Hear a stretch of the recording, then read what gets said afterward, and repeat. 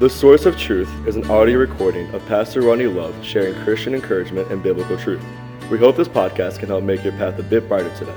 Psalms 119:105 says, "Thy word is a lamp unto my feet and a light unto my path."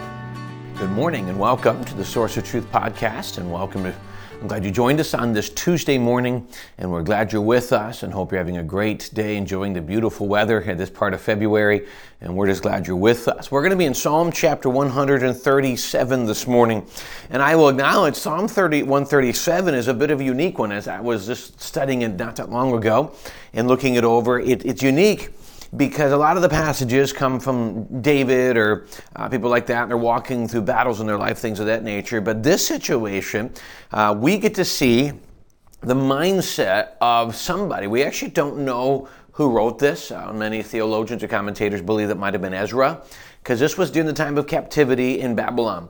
And so we're not exactly sure who wrote it, but we do know that it comes from that time. So what we get is we get a little bit of the mindset of what it was like to be in captivity at that time. So here's what I'm going to do. I'm going to read the section. We'll unpack the verses to get an idea of what we're looking at, and then get some application as we come to the end. Psalm 137, verse 1, the Bible says, "By the rivers of Babylon, there we sat down. Yea, we wept when we remembered Zion." The word Zion simply speaks of Jerusalem. "We had hanged our harps upon the willows in the midst thereof. And they that carried us away captive required of us a song. And they that wasted us required of us mirth, saying, Sing us one of the songs of Zion. How shall we sing the Lord's song in a strange land? If I forget thee, O Jerusalem, let my right hand forget her cunning. If I do not remember thee, let my tongue cleave to the roof of my mouth. If I prefer not Jerusalem above my chief joy. Remember, O Lord, the children of Edom, in the day of Jerusalem, who said, Raise it even to the foundation thereof. O daughter of Babylon, who art to be destroyed, happy shall he be that rewardeth thee as thou hast served us. Happy shall he be that taketh and dasheth thy little ones against the stones."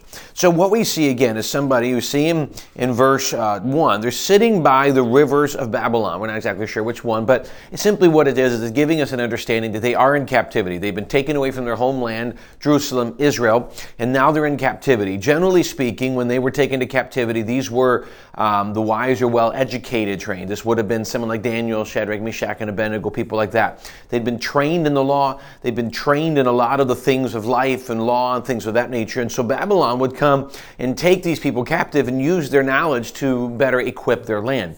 But I hope we understand something that's very important for us to understand. We study the idea of someone like Babylon or Israel being in captivity.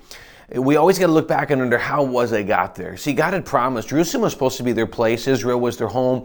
It was a reminder of blessing. It was the place that God had promised them. It was the promised land. All these things to it. So you wonder, what is it that got them moved out? Well, we know that God told them all the way throughout the Old Testament, because you have to understand that Israel found itself often in captivity. Generally, about 200 years, they would follow God. There was great blessing from God to them. And God promised, if you obey me and you put no other gods before me, I will bless you.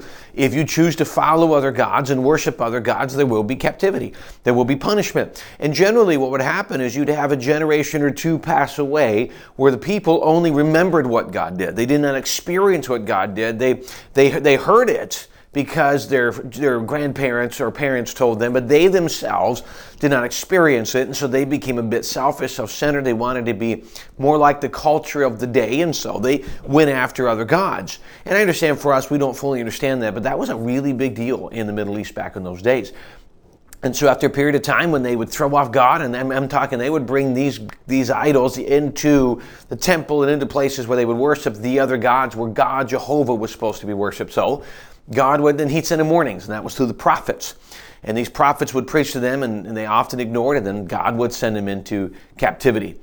Read the book of Judges many times. What would happen is then they would use a judge to bring them back out of captivity. There'd be blessing, and the cycle would start over. So this is not abnormal, but what we realize is that they got there because they took their eyes off God and they wanted to follow the world. It was the world's religions, the world's thinking, the world's this. They knew the truth. They knew what was given to them. They'd seen it. They knew the experience that their ancestors had had. But to them, you ever heard this idea, I know what happened to my grandfather, to someone else, but it won't happen to me. That was the mindset. And I guess we could simply say decisions have consequences. When I choose to go a certain direction, I cannot choose the consequences that come from those decisions. So I must be wise in making decisions. I must follow the example. And I guess, we can say that in American history, failure to learn from history, if we fail to learn from history, we're doomed to repeat it. That same idea they went through. So it's wise for us to learn and to grow in these areas. And so let's go to verse 2. As he continues. So he's sitting by this river, and so he says in verse 2, I will worship toward thy holy temple and praise thy name for thy loving kindness and for thy truth, for thou hast magnified thy word above all thy name. I'm thinking, why doesn't that make any sense? Okay, I'm sorry about that. Verse 2, at 137, we hanged our harps upon the willows in the midst thereof. So he's saying, as we have our harps, the instruments they used to use for worship, and we've set them aside.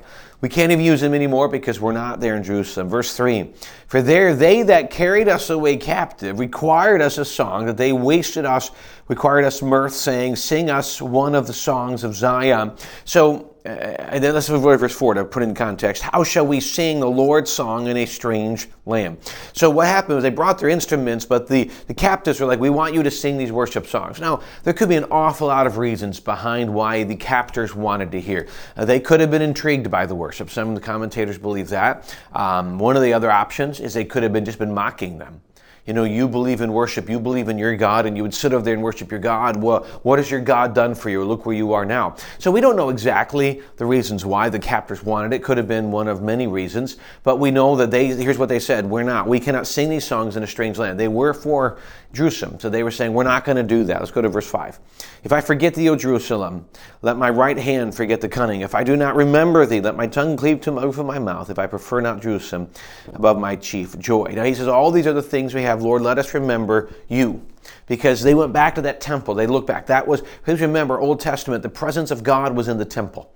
It was not. Like we are, the Bible tells us, we are the body, we are the temple of the Holy Ghost, which live us, which we have of God, and we are not our own, for we are bought with a price. So we look at that verse, we realize God has promised with us in the New Testament church, we have the Holy Spirit at all times. If you've been saved, with what's called the baptism of the Holy Spirit, which I believe you get at salvation. Once you're saved, you are baptized, the Holy Spirit lives in you. Then there's the filling of the Holy Spirit. That's different. That's daily. It could be hourly. If I allow God, if I'm free of sin, I allow God to desire His filling, and I allow it and I ask for it, then I can have the filling, the directing of the Holy Spirit. They did not have that in the Old Testament. So the presence of God was in Zion, was at this temple. And so they want to look back and say, may we not be so content with the world that we miss the presence of Almighty God.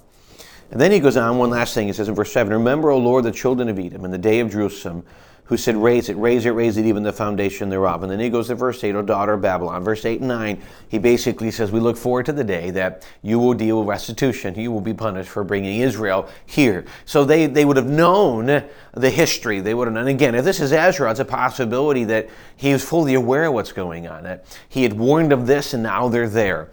And from Ezra's point of view, that must be so frustrating to preach the truth and to know the truth and see all these things, and yet people just ignore. And so, again, we don't know exactly who wrote it, but the simple premise is this. They found themselves in a really dark spot due to their own decisions. Now, I'm not going to spend time, as we finish here in the next couple of minutes, I'm not going to spend time talking about good decisions, bad decisions. Here's what I would say. If I'm right with God, may I keep my eyes on Jesus and keep my focus straight. If I'm having a battle, may I keep my eyes back on God. The world's going to come with its battles. If I've made some decisions that have put me in a place I wish I weren't, let me just turn my face back to Jesus, acknowledge my sin, confess it, get it right with God, and move forward. That's what we desire. That's what we desire to grow in. And so let me encourage you that that's what we would do. Keep our eyes on Jesus. Keep going forward. If you make a mistake, get it right with God. Move forward. If you come to a realization that your thinking's wrong, adjust it. You don't have to be in this place. And you say, God's going to punish us if we make one or two bad decisions. I think God is a very long-suffering God, but He does say in Hebrews, He chastens whom He loves. If I keep going too far the wrong direction, He will use some level of chastening to draw me back, and mostly to protect me from going too far.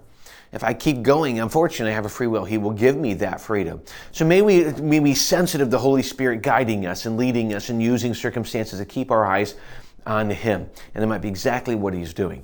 And if you find yourself in a dark time, when it seems like it's rough, whether you're there because God's allowed you in that trial or your decision brought you there, either way, would you just keep your eyes on Jesus? Keep looking at Him and keep trusting that He's got a plan. He's doing something. And if you keep your eyes on Him, at some point you will see His working, and He will work it all out to His glory. Thanks again for giving me the opportunity to be part of your morning, to be part of your day. It's a great privilege to teach the Word of God, and it's just as much a great privilege to be able to teach to you, and I greatly appreciate it. I hope this was an encouragement. I hope it is a bit of a challenge as we strive in a day that's going further from God, that we just keep our eyes on Jesus. Thanks again for giving me a chance to be part of your day. We hope you join us again tomorrow.